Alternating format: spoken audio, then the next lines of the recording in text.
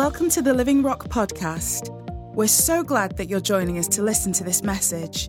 Whoever you are and wherever you're listening from, we trust that you'll be equipped, envisioned, and encouraged as you listen today.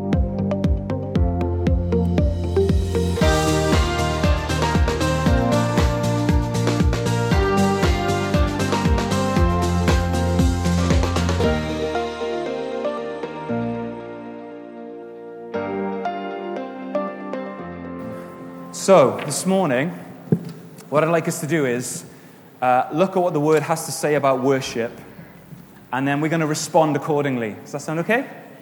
So, we've got lots of things to do. Just to say, David is in Market Harbour this morning. David and Deborah in Market Harbour. Chris and Ellie. I don't know if I should say this publicly, or I think I can trust you all with this information. They've gone on holiday. All right? Any burglaries now? And no, there's not going to be any. But this morning, over the summer, what we really want to do is focus on the Psalms.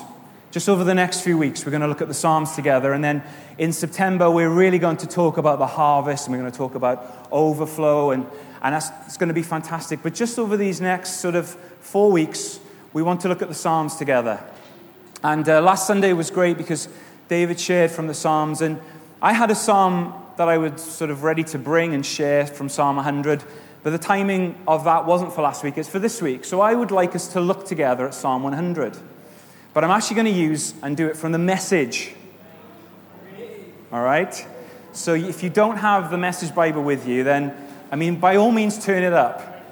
But it's probably not going to be the same as the Message. And I want us to look at this, the what, the who, the how, and the why of worship. So Adam, if you could put that first slide up, if we've got it. The what, the who, the what, the who, the how, and the why of worship. And in Psalm 100, maybe just listen to this because you may not have this version in your Bibles. Psalm 100 is a short psalm. And in the Message, it's broken into 4 chunks. And the first part of it says this: stand to your feet, applaud Yahweh, bring a gift of laughter, sing your way into his presence. And then he goes on to say this: know this, Yahweh is God and God is Yahweh. He made us, we didn't make him. We're his people, his well-tended sheep. And then it says, enter with the password, thank you. Make yourselves at home talking praise. Thank him, worship him. For God is sheer beauty, all generous in love, loyal always and ever. God is worthy of our worship. Worship is what we were created to do. We've talked about this before. There's something within us, a desire and a drive and an urge within us to worship, to see things. And as we see them and we're impressed by them, or they seem beautiful to us, they're stunning to us, an overflow comes from within to say, wow, that's incredible. Look at that skyline. I looked out of my bedroom window the other night and I could see Mars in the sky. I immediately thought of Simon Rowland, and then I thought of God. Thought of Simon Rowland. I thought, what would Simon do? He'd give glory to God, so that's what I did. We look at things sometimes and we think, wow, God, you are awesome. Wow, this is beautiful. This meal is delicious. There are times when I'm sitting down eating a plate of food and I realize, God, you're so good that you gave me taste buds. Thank you, Jesus, for steak. I got a witness, just the one. Sorry, no apologies to any vegans. Thank you, Lord, for falafel. Has anybody ever said that? I don't know. Yeah. But there is something within us. And the Westminster Shorter Catechism, we've all read it recently, says this: man's chief end is to glorify God and enjoy him forever. Man's chief end is to glorify God and enjoy him forever. God has brought us into a relationship with him, but it's one where we enjoy him, but also we're here to glorify him, to worship him. And this first part of this psalm that's up on the screen, the what of worship. What is worship? I want to say this. worship is a physical expression, isn't it? It's a physical act. It's an overflow, but it's my mind and my heart and my soul and my thoughts and my body and my voice expressing worship to God. If you're gifted as a musician, it's the opportunity to take a musical instrument and bring glory to God with the sound that creates. Isn't that an incredible thing? That with my body, with my voice, with what I am, how God has made me, I can worship the living God. I think that's incredible. I think that's a privilege. It's an expression. You know, one of the phrases that comes up a few times in the Psalms is this: make a joyful noise to the Lord. It doesn't say make a tuneful one, it just says make a joyful one. Isn't that releasing? Thank you, Lord. Make a joyful noise to the Lord. There are so many ways we can express our worship. And the psalmist picks them up here. Stand to your feet. Applaud Yahweh. Laughter. Bring a gift of laughter. Sing and shout. All these things that we can do. And I just started to think about all of the different things that are appropriate for our worship. And, you know, sometimes we think, well, it's great that they are able to dance. They're the dancers. God bless the dancers. Bless the youth, because they're willing to bob around on my behalf. Well, you know what? Actually, we're all called to dance before God. We're all called at times to raise our hands. We're all called to clap. We're all called to shout. We're not left out in any of this. It's not saying, well, they'll do the dancing and I'll do the standing. They can do the quiet bit and I'll do the vocal bit. They can do the arms raised bit and I'll do the folded arms. Arms in my pockets. Hands in my pockets. We've got really deep pockets, arms in your pockets, but generally just hands. But actually, you know what? When we as a people respond in the right way in expressing our worship, it is so dynamic. When you're in a room of people and everybody is praising God with all they've got, they're clapping their hands, they're dancing, they might be jumping, they might just be doing the soft shoe shuffle, whatever it might be. They might be moonwalking for the glory of God. Everybody's shouting, everybody's praising, everybody's dancing, everybody's singing, everybody's clapping. There's a dynamic in that room that's more than just a lot of people having a good time. The Holy Spirit blesses it. And there are times in our gatherings when it's appropriate that we're on our knees or we're on our faces before Him and we're quiet, or we're singing and we're singing in the Spirit, or we're singing songs of worship and our arms are raised and there's a sense of just God's weighty presence among us. That's dynamic. But guess what? In both of those contexts, it's up to us to respond accordingly. The what of worship is what I do. It's what I bring. Psalm 22:23 says, stand in awe of Him. The psalmist starts by saying, stand to your feet. Is anybody from an age where when the teacher came into the classroom, you had to stand up? Does that happen anymore? Probably not. It does at Covenant College, Janet, just to warn you, okay? Yeah, Patrick will tell you. At Covenant College, our Bible school down in Cardiff, when the speaker, the teacher, the lecturer is being introduced, everybody in the classroom stands until the teacher says, you may be seated. And it's a lot of fun if you're the teacher, because you can make people stand for hours. People making notes like this, you know. But there's something about standing that's significant, isn't it? I stand up as a sign of my respect. I might feel tired. I might not feel up to it. I might feel this, that, or the other. But guess what? God is here. I'm going to stand to my feet. And there's something in our standing that changes how we feel. If we always waited to feel the right way before we did things, we'd never do anything. Do you ever not feel like going to work on a Monday morning? And it's like, until I get that feeling that I want to go to work, I'll just stay in bed. How long are you going to keep that job for? But sometimes our approach to worship is this: when I feel like worshiping you, God, then you'll get my worship. No. I worship God because He's worthy. And if God is in the house, I'm going to stand to my feet. Scientists have looked at posture and how your posture affects your mood. And they've actually said that currently, because everybody does stuff on laptops and screens, looking at their phones, everybody's looking down, everybody's slumped, and it's led to a higher rate of depression and low mood. But actually, as soon as you stand up and you put your shoulders back and you lift your head up, something changes. You feel differently. And that's just in the natural. They've noticed there are shifts and changes in the hormones in your body, not just related to exercise, but to posture. And actually, if that's in the natural, how much more in the spiritual? That I might not feel like it, but God, I'm going to stand to my feet to worship you right now. I'm going to put my shoulders back. I'm going to bring my head up. I'm a child of the King, and you're worthy of worship. And all of a sudden, how I feel starts to change in the light of who God is. That we stand in awe of him. Or there may be times in Psalm 45, verse 11, it says, because he is your Lord, bow down to him. Children, if you can hear me right now, can you just bow on your knees on the floor for a second? Come on, all the kids in Hot Rock, I want you to do it. I'm going to do it with you as well. Just bow on your knees, okay?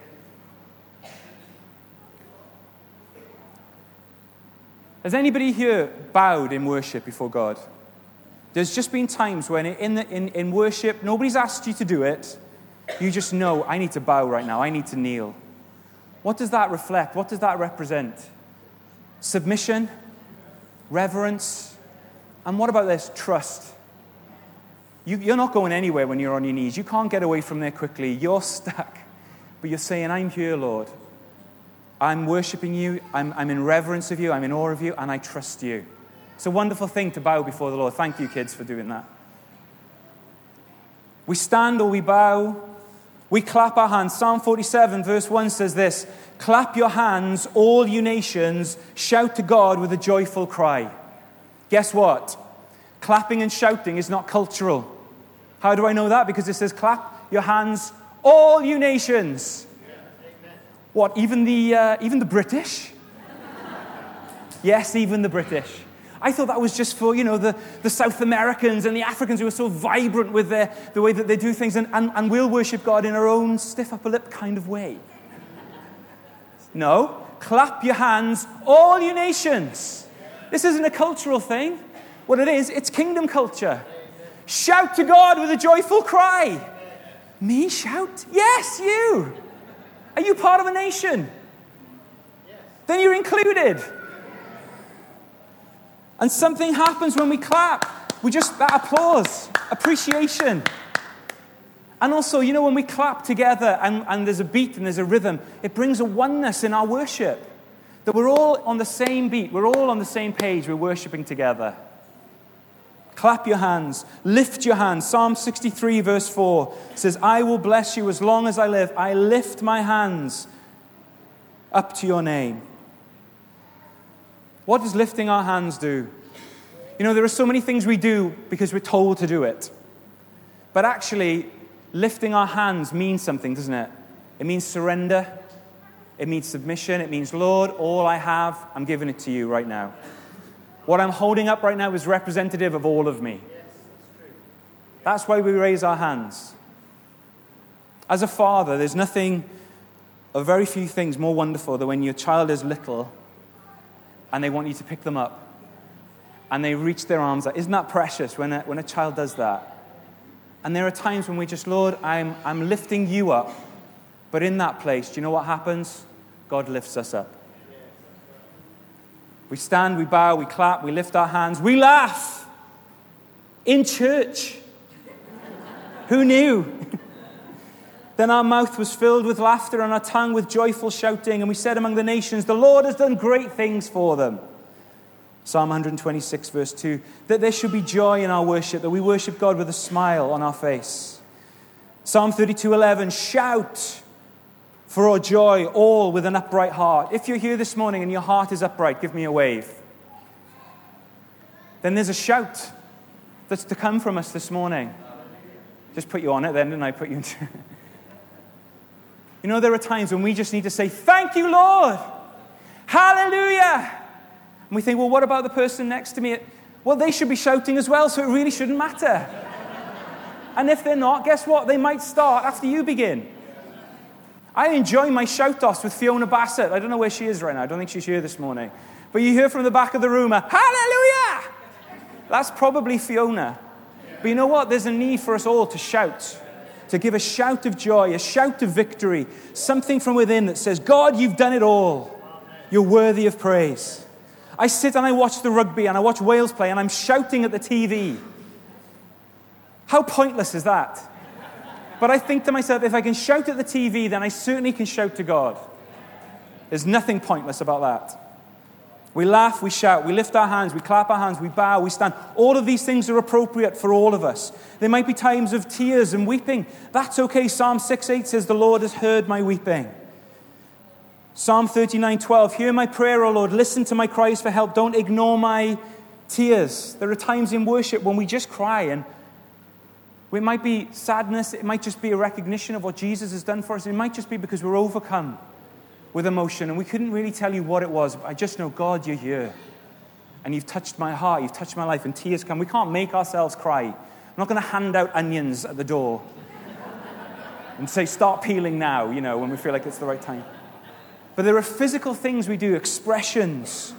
And some of these things are initiatory. We do them, we choose to do them. And as a result, something changes. Times where it's appropriate for silence. Psalm 62:1 says, my soul waits in silence for my God only. From him is my salvation. How rare is silence in our modern age? But God wants us to know times of silence.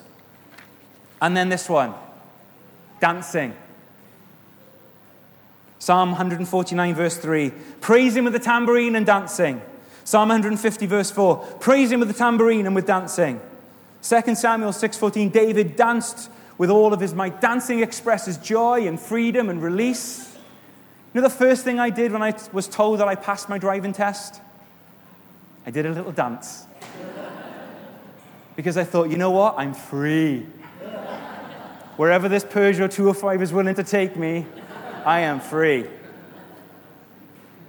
But dancing expresses freedom. Not only does it express freedom, but also as we dance, we are set free. We're set free from what other people might think of us. We're set free from all of that stuff because, Lord, I'm dancing for your glory. And ask the musicians and singers to come back. We're going to have a time of response, and then we're going to have a baptism, and the children are going to go out after that. But I would love for us to respond practically now in expressing our praise and taking some of these things, standing, clapping, shouting, dancing, singing. We're going to give glory to God together. We're going to express, we're going to do the what of worship together right now. So I'm going to ask you to stand to your feet for a moment, please.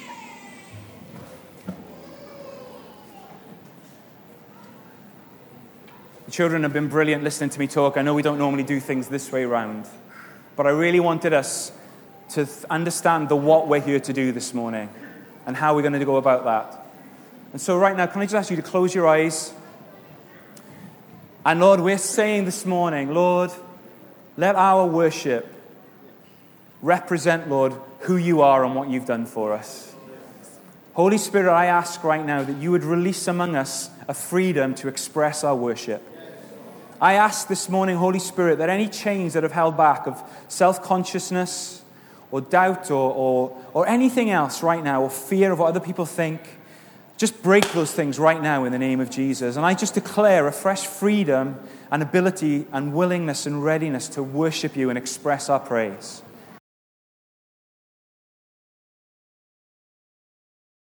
So we've looked at the what. We've looked at what worship is and that expression and that gift of us giving ourselves and our heart and our minds and our bodies and our voices. But then obviously that's great, but that can't be in isolation. We also need to think about who we're worshipping. In fact, it's because of who God is that he's worthy of worship. And we've said before, the word worship comes from the Old English word worthship, to give worth to something. And the only person, the only one who is more worthy than the pinnacle of creation, mankind, is God himself. And in fact, if we worship anything else, it's not worship at all. It's a debasement. We're putting things that are lesser than ourselves and making them greater than ourselves. And that's debasement. God wants us to worship the one who is greater than us, and that's him. He's worthy, isn't he? And so we give ourselves to God. And in these verses it says this, know this. Know this. You know, we talk about knowing, and sometimes we think about it being in our heads and understanding, but actually that knowing that the Hebrew writer will be talking about is an experiential knowing, a knowledge. Nicky Gumbel talks about how he could get a book about his wife. I could get a book about Sarah. And to steal his analogy. But I could open the first chapter and it'd be Sarah's incredible baking. And I could read about all of her baking. And Sarah's stunning beauty. And I could read about how pretty she is and how beautiful she is and how stylish she is and how lovely she is. Then I could read about Sarah's ability to care as a nurse, and I could read about that. And then Sarah's ability to be a fantastic mother, and I could read about that. And that's great, but actually, knowing Sarah, living with her, being in a relationship with her, I see those things at first hand. And when we read the Word, God doesn't want us to just know about Him. He wants us to really know Him. And it says this, know this, God is God, or Yahweh is God, God is God, or God is Yahweh. You know, in your Bibles, if you turn to Psalm 100, and just turn up that verse, it may say, well, it will say something different to what's up on the screen, but the sentiment is exactly the same. In my version, in the New Living Translation, in Psalm 100, verse 3, it says, acknowledge that the Lord is God. Does anybody have something similar? Does anybody have the words Lord and the words God in that verse, in that line? And you can see there that Lord is written in capitals. Capital L and then small capital O, capital R, capital D. What does that mean? That's the direct translation for this, Yahweh. Every time you read in your Bibles, Lord, written like that, the original rendering is this, Yahweh. And what is Yahweh? Yahweh is Jehovah in the Greek, but it means the I am. The eternal one. That's the name that God revealed to Moses. When God sent Moses into Egypt and Moses says, I'll go, but I don't even know your name. Or he says, don't send me. I don't even know your name. And God reveals his name to him. He says, I am. That's my name, my covenant name, my intimate name, my close name, Yahweh. But also then it says, the Lord, Yahweh, is God. And God written like that in the Old Testament is the word El or Elohim, which means the transcendent God, the God who is over all.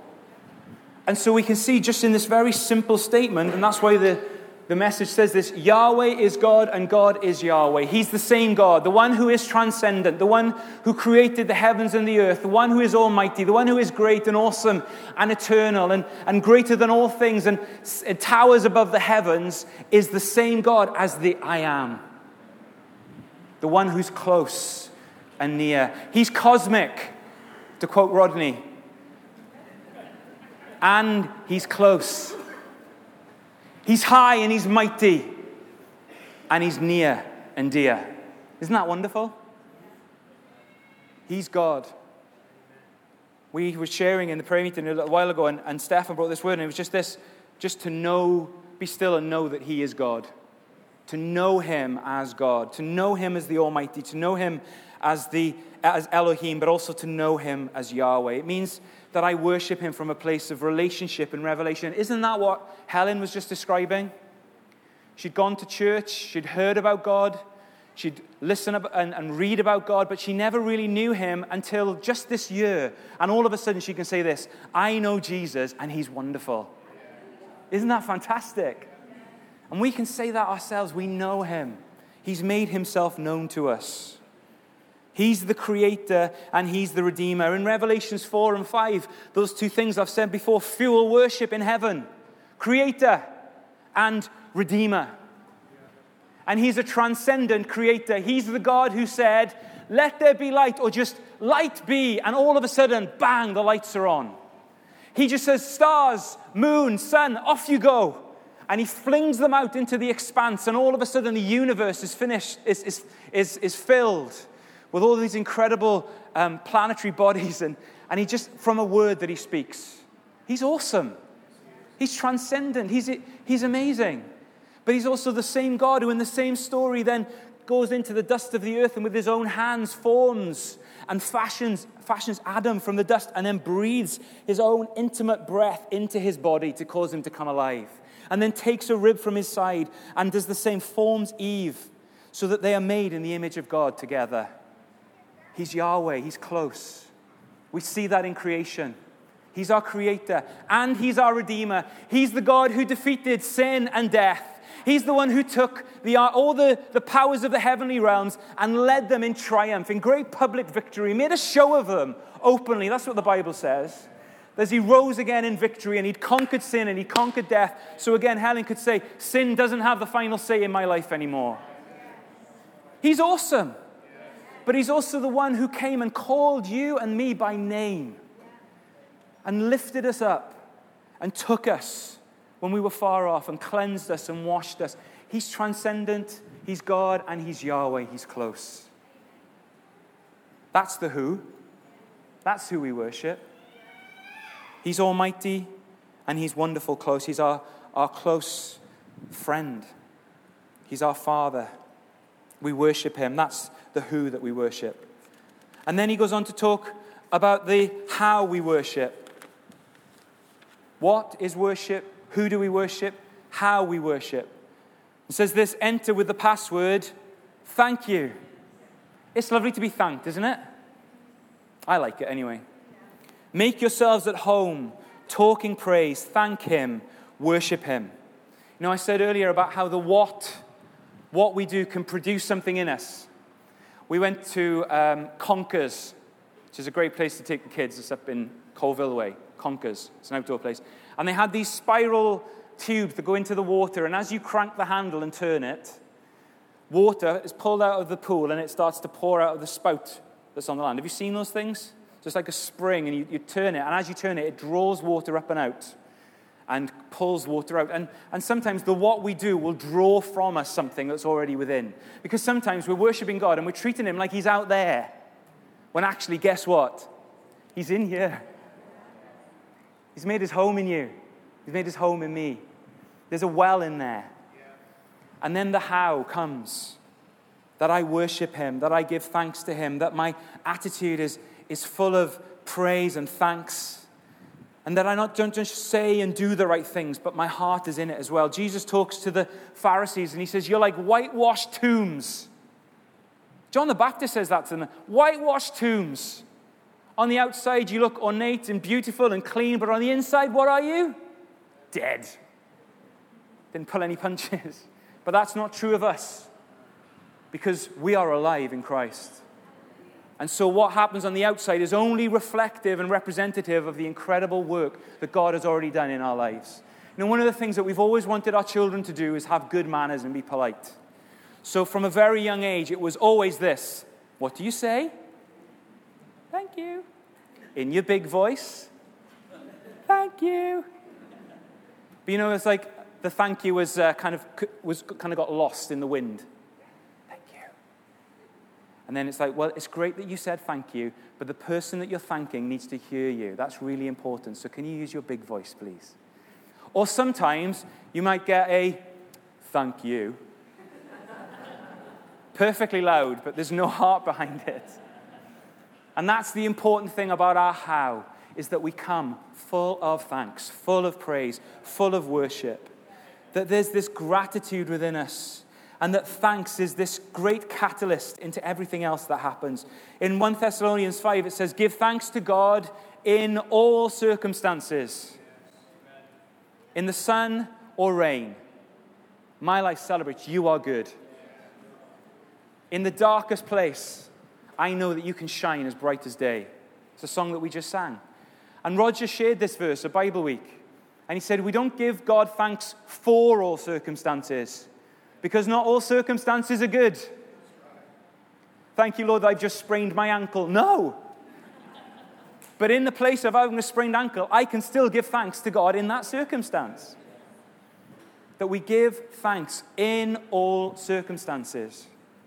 That's the how, that's the heart. And as we start to give thanks, as we start to praise God, something begins to change. Ephesians 5 says, be filled with the Spirit, singing psalms and hymns and spiritual songs in your heart and to one another. What's Paul describing there? He's saying, when you gather together, let there be an overflow of thanks and begin to sing songs of gratitude, songs of praise. Thank you, Lord, that you've saved me. Thank you, Lord, that I'm redeemed. Thank you that you're my creator. Thank you that you're God and that you're overall and I can trust you. And I don't understand everything, but I'm not going to look at this situation in isolation. I'm going to look at the fact that you are good and you are God and you're overall. And I'm going to give thanks to you in this circumstance. And Shanda Barosto Kuri and Dastiria, praise you, Lord. You're worthy of praise. Jesus, you're awesome. You're King of Kings and Lord of Lords. And guess what? I'm already feeling full of the Spirit. The environment in me starts to change. And then as we start to worship together, the environment we're in starts to change. I don't know what was going on in Kerry's situation. I don't know what was happening there, but I know this.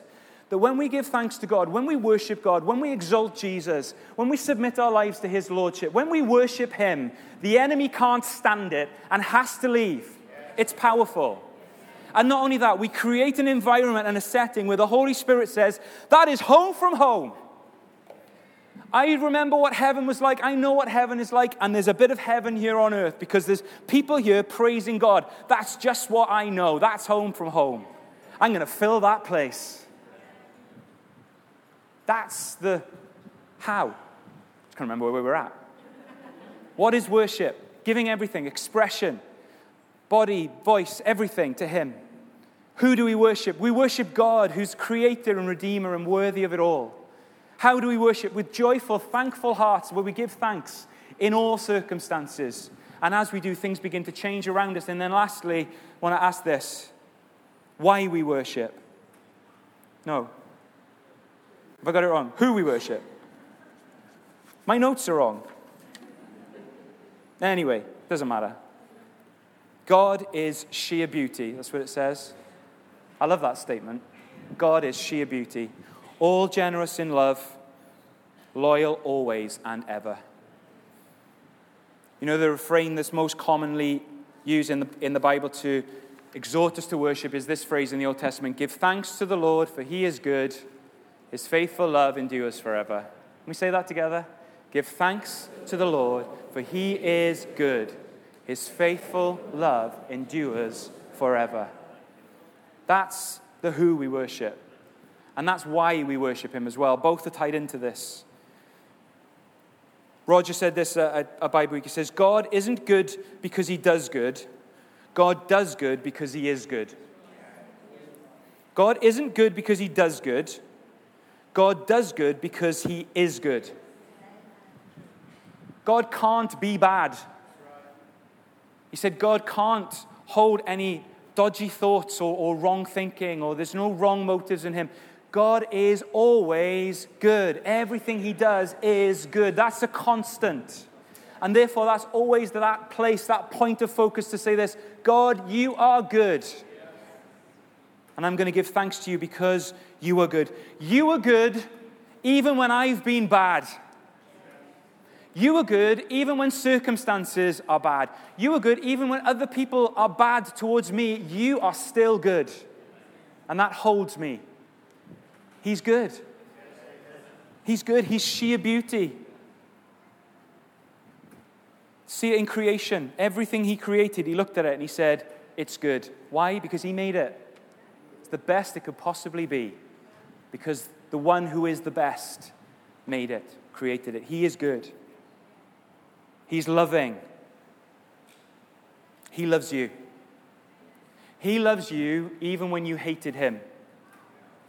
He loves you even when you don't listen to him. He loves you even when you've forgotten about him, neglected him, turned your back on him, rebelled against him. All love him. He always loves you. And it's not based on what you do. It's because he's good. He's a God of love. If I could ask the musicians and the singers to come back up, please. He's good, he's loving, and he's faithful. Can you just put that last slide up again, Adam? Sorry, just want to read that last line. He's loyal, always and ever. He's always faithful. Can we stand together, please?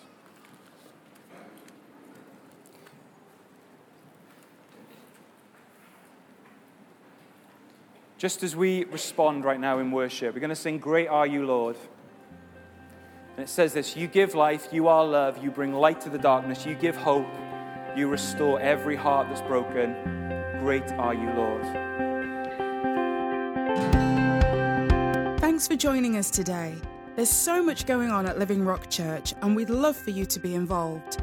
Search for us online and get information about upcoming events and more great teaching. Visit www.livingrock.church or search for us on Facebook, Twitter, and Instagram.